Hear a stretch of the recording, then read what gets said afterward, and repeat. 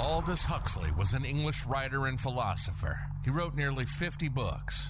And here's his quote about history. That men do not learn very much from the lessons of history is the most important of all the lessons of history.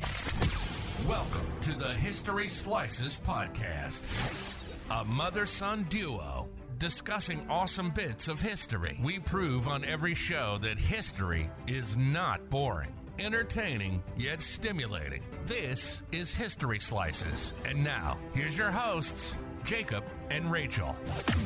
Good morning, Abby. Hi, Mama.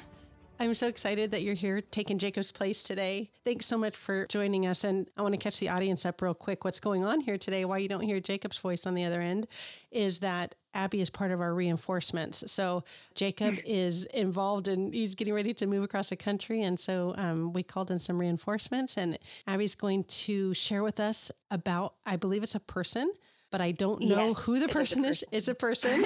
It's a mystery person. So we kind of let the audience know on one of the last episodes that this was going to be taking place and that we didn't know what the order was. Usually we know who it's going to be or what it's going to be about before going into it. But the audience is just as much in the dark as I am at this point. So Abby, thanks so much for being here today. We're really appreciative of your time, and let us know who are you talking about? Yeah, well, thank you for having me, Mom. This is very exciting, very scary, but that's okay. You're going to be awesome.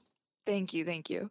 Well, okay, to jump right in, it took me a second to find the person who I wanted to speak about because I really haven't done much history delving. Yeah, that makes sense. Life. Now, I'm just going to put this out here real quick. And if I had to guess, not a specific person who you're doing, but I would guess it might be like a musician. That's what my guess is. I have no idea. Yeah. And it's funny you say that because I did look at, it was an actress. Her name was Hetty something, and she helped invent Bluetooth and internet. Oh, wow. Or like the idea of it, I guess. But I decided on someone else because I didn't feel super connected to that person. I also thought about Abigail Adams for a second, but I was like, that's just because she has my name. I have no other connection to her. It was important to be researching somebody and sharing about somebody that, you feel a connection with, because that'll make it more interesting. Definitely. So way to go. Mm-hmm. Thank you. So I looked up like women in history because I wanted to do a woman, because Jacob mostly does men, which makes sense because most of our history has men so much predominantly. So much, except for the last one. We just did Catherine the Great, but you're right. Most of them probably are men. So good. Yeah. Okay. So I found, and this name popped out to me because I recognized it, Marjory Stoneman Douglas. Yes, there's Marjory Stoneman Douglas. Of course, that was the high school that was named after with that shooting, the school shooting from from 2018. 2018. It's already been 3 years. Okay. Yeah, isn't that crazy? Really interesting. Yeah. So who was Marjory Stoneman Douglas? So let me start with her early life. I'll start at the beginning. Okay. She was born April 7th in 1890 in Minneapolis, Minnesota. Her parents were not they were well respected in the community, but they weren't super rich or anything. Her mom was a concert violinist and her dad was a judge. Wow. And a newspaper editor. Pretty respectable, both. Yeah, pretty respectable. But her parents split up when she was young. Wow. Unusual, it seems like. Yeah, for that time. Right? In 1890. It was like 1896 that her parents split up. I thought that was interesting too. Yeah. And they moved to different places. Her mom moved to Massachusetts, where young Marjorie moved with her at that time. Okay. So that's interesting. Yeah. So I guess in Massachusetts, she just grew up, nothing really special happened. She went to school. She went to school. She graduated high school in 1908. Okay. Just easy 18 years old. And then she went to Wesley College in New Jersey. That's where she graduated. She was an alumni from Wesley College. Okay. I'm not sure, that might have been an all-girls college, but I'm not sure about that. Oh, I didn't even look that up, Yeah. but that would be very interesting. Yeah, I could be completely lying too, but it seems like it might be. But anyway, okay. So she went there. Yeah, she graduated with a degree in English literature in 1912. Okay, that seems pretty like standard for, kind of a standard major for a female, but Yeah, kind of unusual though at that time that a woman would be going to college too. She's probably in a smaller, percentage of women went to college back then. yeah, I'm sure of it. And I feel like that English literature degree she got a little bit from her father because he was a newspaper editor. Mm-hmm. I'm not sure if maybe when she was young that like his work sparked something in her or she just wanted to be like him. I'm Yeah, not sure, but she just loved the language. yeah. So while in New Jersey, she met a newspaper man named Kenneth Douglas, Oh, who she then married a few months later. wow. Yeah, super quick. But I guess that speed Yeah. was too quick. Detrimental. Oh no. Yeah, because she left him like right after Oh no. because he was drinking too much, Ah. and also he was forging bank drafts in her name. Oh my gosh. Yeah. I'm surprised she continued to keep that name associated with her. Like I would have dropped the know. name like Isn't a that- hot rock. I thought so too. The divorce wasn't finalized until later. It didn't tell me a specific time, Yeah. but it was like years later. She was living in Miami at this point. Wow. Yeah, but she never got rid of the name. She just kept the name, and maybe she just liked it. I don't know. It does it has a nice ring to it. It does. But she made kind of an impetuous decision to marry a guy who she probably didn't know very well, and then discovered he wasn't the right kind of guy. So, and then she moved to Miami, which is putting her closer to the Marjorie Stoneman Douglas High School area. Yes, because that's in Parkland. Okay. So it's just a little north of Miami. Okay. She moved to Miami officially in 1915, where her dad was. Oh. Yeah, and her dad had already made a name for himself down there because in 1908, he founded the Miami News Record, which was renamed in 1910 to the Miami Herald, Yeah, which is still around today. That's very fascinating. And so she started working there with her dad as a society reporter and editor. Oh, wow. So that newspaper. fit right into her. It's so cool to see all the pieces come together like that. So Yeah, isn't that neat? Yeah. So she didn't last long the first time at the Miami Herald because in 1912, right when the U.S. entered World War I, she actually enlisted in the Naval Reserve as the first woman in Florida to do so. Oh my goodness. Okay, so I'm sorry, let me just clarify because I'm getting some of the dates mixed up. So that was 1912.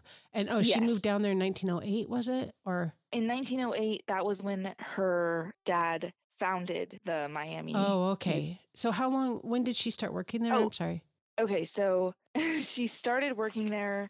Wait, no, these dates are kind of confusing me too now. Hold on. It's okay. It's okay. It looks like she enlisted in the Naval Reserve like right when she moved down to Florida. Okay. Before she started working with her dad, I guess. She does work with him later. Okay. Sorry, that was confusing. Okay, that's okay. Got it. Okay, that makes sense. Yeah. So she became I don't know how to pronounce this word, a yeoman. Yeah, YEOMAN. Yes. I think that they is perform pronounced. clerical and administrative work Cool. for the Navy. That's what she did. Oh, that's so cool. And she was stationed in Miami, of course. Yeah. So she was already close to her dad at that point. But she didn't last long there. She left the Navy a year after and joined the American Red Cross, serving in Europe. Wow. Yeah. And I'm not exactly sure what she did at the American Red Cross. I'm guessing more clerical administrative work because that was her specialty. Right. But all I know is that she was stationed in Europe during the time. And of course, it was during World War I still. So, Wow. very Pretty interesting. adventurous. Seriously. And she was still young at this point. She just graduated like literally the year before or something. Yeah. I'm trying to think how I would feel about my recently graduated daughter going over to Europe in the middle of a war. I mean, it's really something that you'd be really, I mean, that's kind of self-sacrificial. So I think that's pretty awesome. Yeah. She didn't last long there either, though, at the American Red Cross. I think she was only there for about 3 to 5 years. Well, that's not too short either. It isn't too short. That's pretty significant. It was a significant amount of time. I'm guessing that around the time the war was like kind of coming down, Mm-hmm. she moved back to Miami, Okay. where she worked as an assistant editor at the Herald with her dad. Very cool. So while she was working there, now we can kind of calm down. While she Things was settled working down there, a little bit. yeah, kind of. I mean, her life was very full and interesting, but she wrote about what she was most concerned about, obviously, because she was a society reporter. So she Mhm. really had free range. And that was the consequences of Florida's commercial development. For one, she wrote highly about how Florida's commercial development was ruining the ecosystem and the environment and like everything around Florida, basically. Very interesting. And she also wrote a lot about women's equality and civil rights, which was pretty unheard of at the time because it was still early 1900s, you know? Yeah. And what year was it that I should know this, but I can't remember what year women were granted the right to vote. Was it like 1913 or something? I think it was around 1913. That sounds right to me. I was thinking 1923. Yeah, I can look it up real quick. I just know it's a 19th Amendment. Yeah. August 20th, 1920. 1920. So Okay. we were both kind of close. Yeah. All right. So women were granted the right to vote.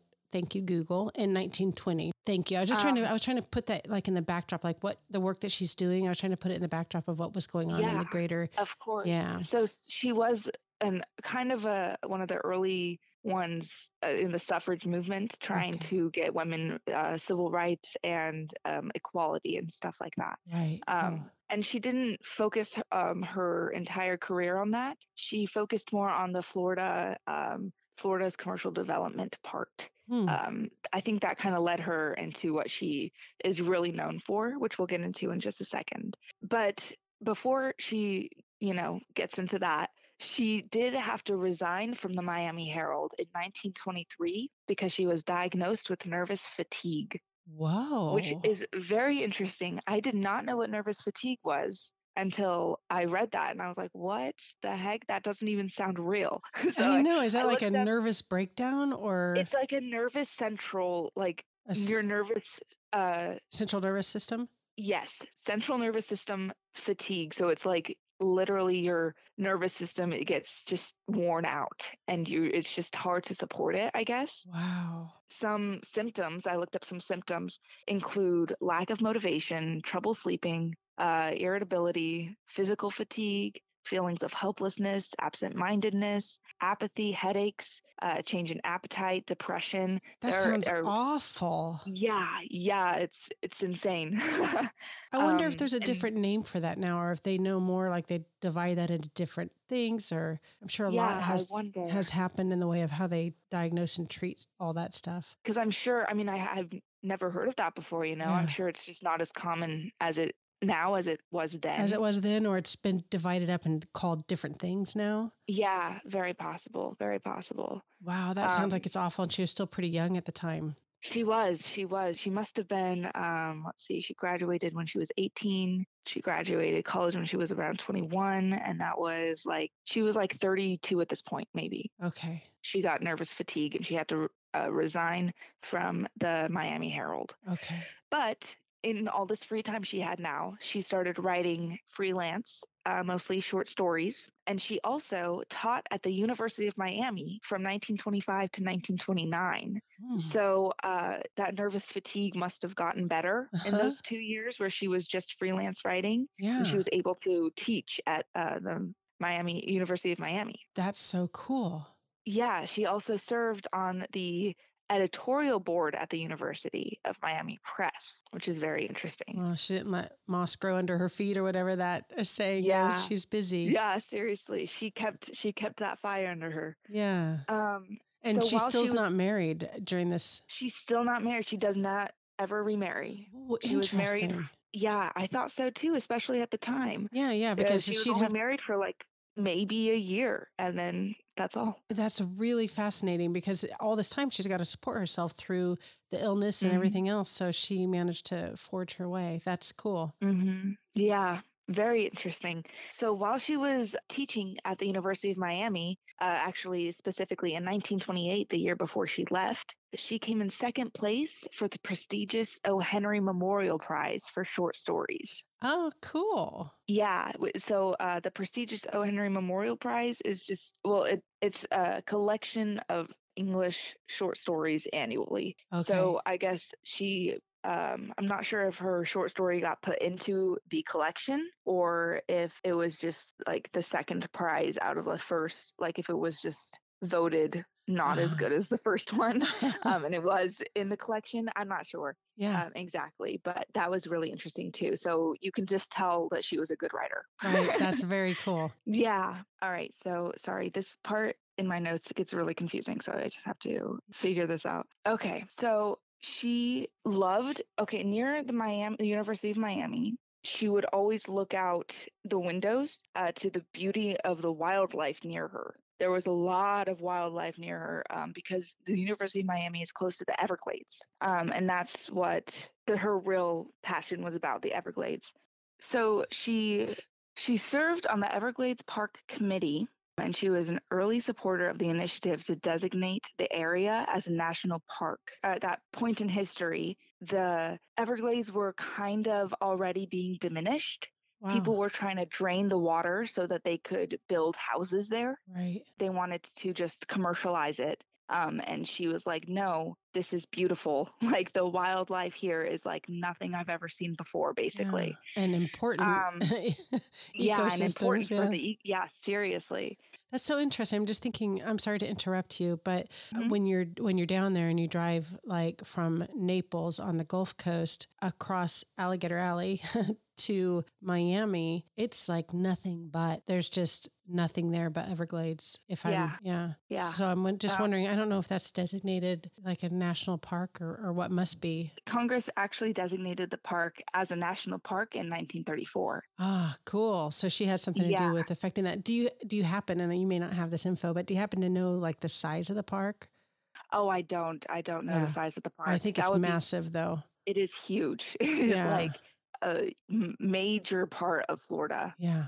But it actually took more than a decade to get the funds to pay for it, to pay for to kind of make it into a visitable national park, I think. Oh, okay. So yeah, they designated it as a national park so that no one would be draining any more water right. and wouldn't be ruining it, so they could just preserve it for a second. And it took a second, like 10 years to get funds enough to actually support it. I gotcha. Mm-hmm. And so was that just like the National Park Service or something? It was being managed probably by the National Park Service or something at that point? I'm guessing, yes. Yeah. It also took, in those 10 years, they had to get the rights for the land. So they had to, I'm not sure who owned the land before, but all I know is that it said Congress was the one who designated the park and needed to get so it was like a national issue. Yeah. Wow. So not during this time, after that, in 1942, author Hervey Allen. Hervey? Hervey Allen. He won a Pulitzer Prize for a critique that he wrote. He used to write critiques. He was also a poet, a journalist, and an artist. Huh. Very right-brained guy. Definitely. He asked her to contribute to a book series on rivers of America. Huh. And of course, she asked if she could do the Everglades instead of the Miami River, which he had suggested. And he said, yeah, that's totally fine. You can write about that. So after 5 years of research and writing, she was able to publish Everglades, River of Grass in 1947. That's the name of that book. That is really interesting. Yeah, I thought she put so much work into that. 5 whole years to write that book. Yeah.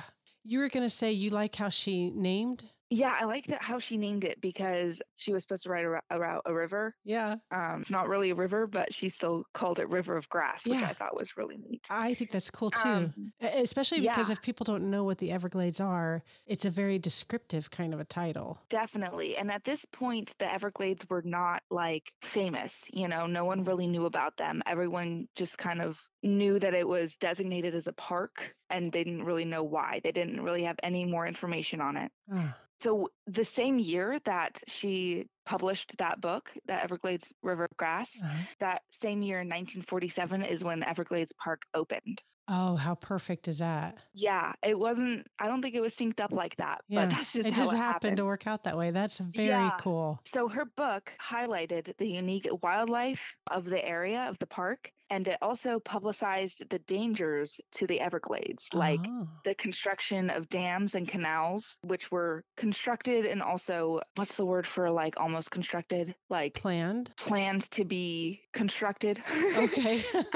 In efforts to drain the Everglades, like I said before, which would have destroyed the ecosystem and the diverse wildlife and everything. So the threats to the Everglades. Exactly. Imagine she highlighted the threats and the beauty of it, basically. The scope of her research. No wonder it took her so long. That's massive. Yeah, seriously. But thankfully, her efforts were not in vain because the book became a bestseller and transformed the public's perception of the Everglades. Wow. So that must be the thing she's most well known for. Yes. The thing, she's really most well known for saving the Everglades in general. If not for her, then we would have no Everglades to save today because it's still a constant issue to keep the environment healthy enough to have that ecosystem flowing regularly. Yeah. But if she hadn't done anything back then long ago they would have been transformed into just another landmass, another city, another few cities. And we wouldn't have been able to recover it at all. Kind of gives me chills to think about that, where here's this gal who just is following her passions and, putting effort into something that matters to her. And it has such an awesome outcome. Yeah, definitely. I'm always trying to take lessons from stuff. And I'm sorry, I don't mean to interrupt you again, but just that's such a good lesson for us to think about, if we just follow what's in our hearts and do, and work towards something that's beneficial, it plays, it's like a puzzle piece in the big picture of everything. So that's just a really, really cool story. Because you can't know that going into all that, she couldn't have known what the outcome was going to be, all the different pieces of, the chess pieces of her life, how it all moved together. She couldn't have known that was going to be the outcome, but she just continued to, stick by what's important to her, the writing part and the, the ecology part and all that. So that's really very, very cool. Yeah, I thought it was really neat. It is very motivating because it just proves to you that even if you don't see the outcome, like you were just saying, even if you don't even have an outcome in your lifetime that you see in the future, it could change like the world, basically, the butterfly effect. Exactly. I love that. Yeah. So we have a little time jump here. In 1969, she helped establish the Friends of the Everglades group and was the first president of it. That club group thing is still around today. It's still in operation. So I didn't get much information on this. This is just a super random fact, but around this time, she started going blind and she actually died blind. So she lost her eyesight gradually. She lost her eyesight gradually, slowly, but it did happen. Yeah. But that's all I have on that. I'm probably not even going to mention that again. She just, but that's interesting. That's losing her eyesight. Yeah. Macular degeneration or something. People do start to lose their eyesight, and go blind when they get older. But if this was in 69, I'm trying to think. 69. She was about 70. She was 80, closer to 80. Close to 80 at this point. Okay. Yes, she's getting pretty old. So yeah, but she's still active.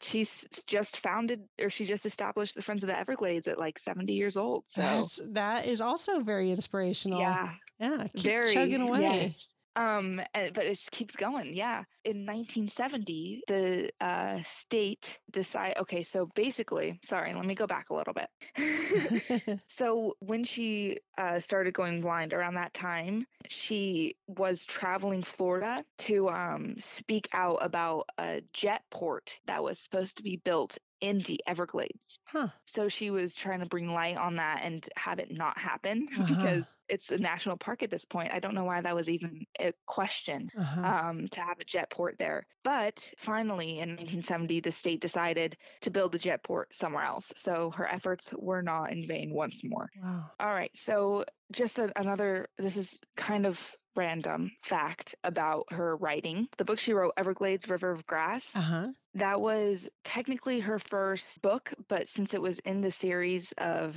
let me find his name again too now, Hervey Allen. Since it was in his series, I don't think that it really counted as like her first novel. Okay. She was published, but it wasn't. It was published, but not as a novel, I guess. Okay. So her first novel was actually published in 1951 called Road to the Sun, and she had published 8 other books after, ending with her 1987 autobiography, Voice of the River. I bet that is a fascinating read. That makes me want to go read it. I know, me too, especially because she published it in 1987, which was... She was like 90. 97 at that point. Holy She was almost 100 years old. What an inspiration. Yeah. I mean, honestly, I'm sitting here and I'm in my 50s, so I'm thinking, you know, you don't want to start thinking life is winding down or anything, but when you hear about people who are still going strong and producing and being, effective and contributing members of society and pursuing their passions well into their 90s, that is super inspirational. It's very inspirational. I just can't even imagine it, honestly. Yeah. She must have been like such a passionate person. Yeah. To just continue with everything, you know? I agree. So in 1975 and 1976, this is also just taking a little jump back again.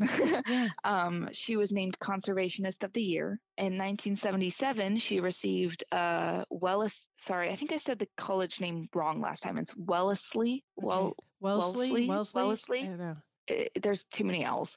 That college alumni achievement award. Oh. And in 1989, she was named honorary vice president of the Sierra Club, which is an environmental organization. That's a huge, huge club. Yeah, I'm familiar with that. Yeah, so that was really neat too. That is And that cool. was also 1989. That was when she was like 99 years old. At that point, she was honorary vice president. That's amazing. What's kind of cool thinking about that too is that the Sierra Club is very well known. It's huge. And here, I mean, a person could go and join a club, and we tend to do that, align ourselves with organizations of our, that interest us or whatever. But Marjory Stoneman Douglas was doing all of this kind of on her own. She wasn't part of some club or some... Well, I mean, she founded some things herself, but it was all independent of any organizational structure for the most part, it sounds like. And I think that's also kind of unique and just really, really cool. Points to a really strong person. Definitely. Strong, independent woman. That's exactly what she was. Yeah. Because she really,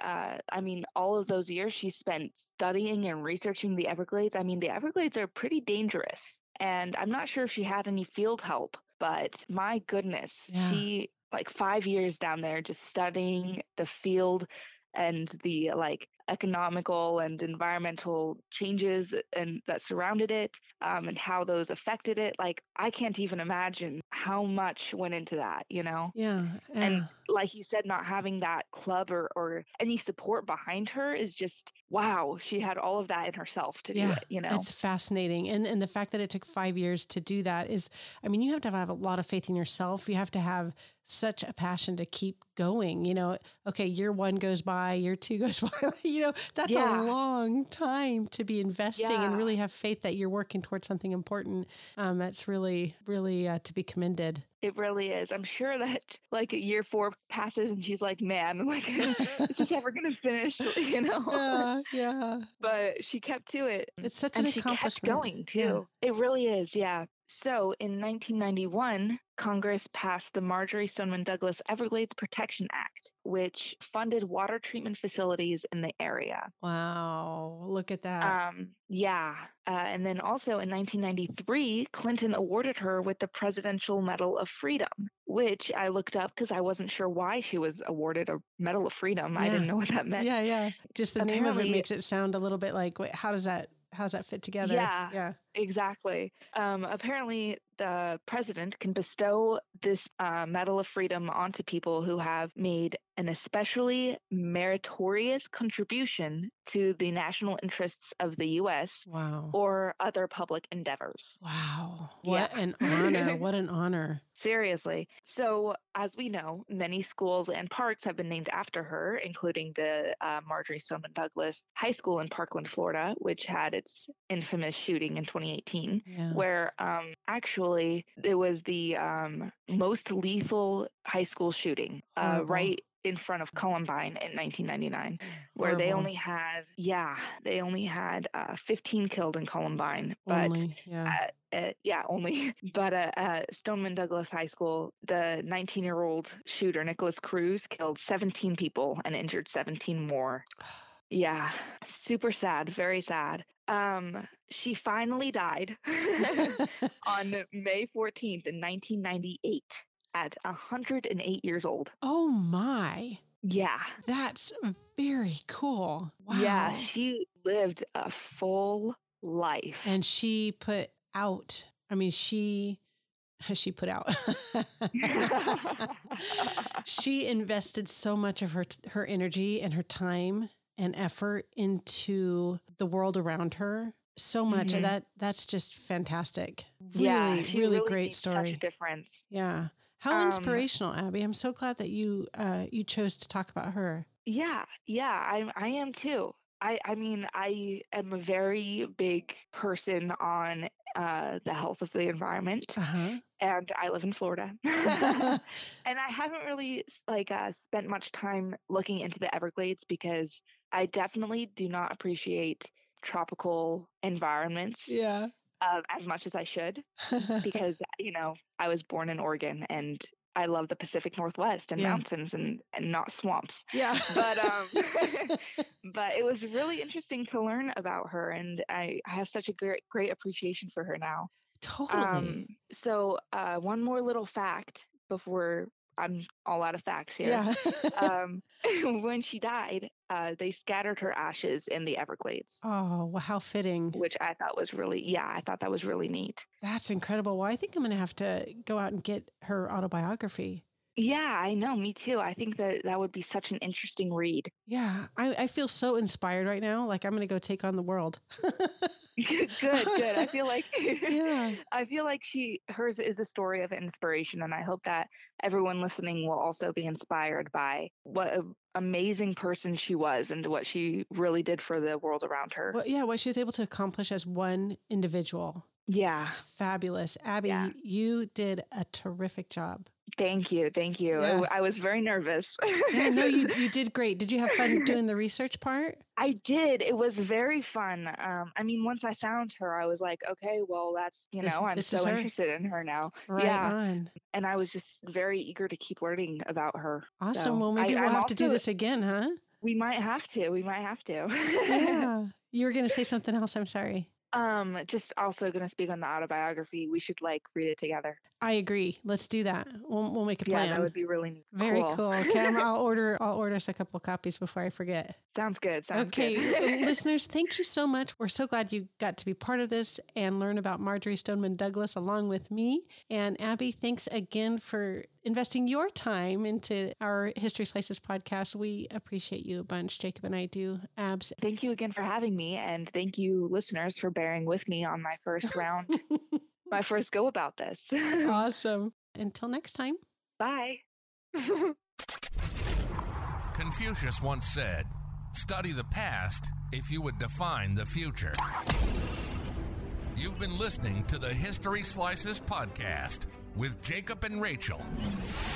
We hope you've gotten some useful information from the show. We hope we made you think, and we hope you were entertained. We know we had fun.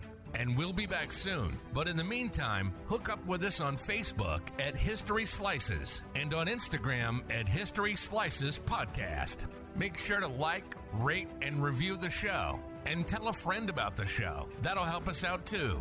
One more quote before we go from Michael Crichton. If you don't know history, then you don't know anything. You are a leaf that doesn't know it's part of a tree. Till next time, this is History Slices, signing off.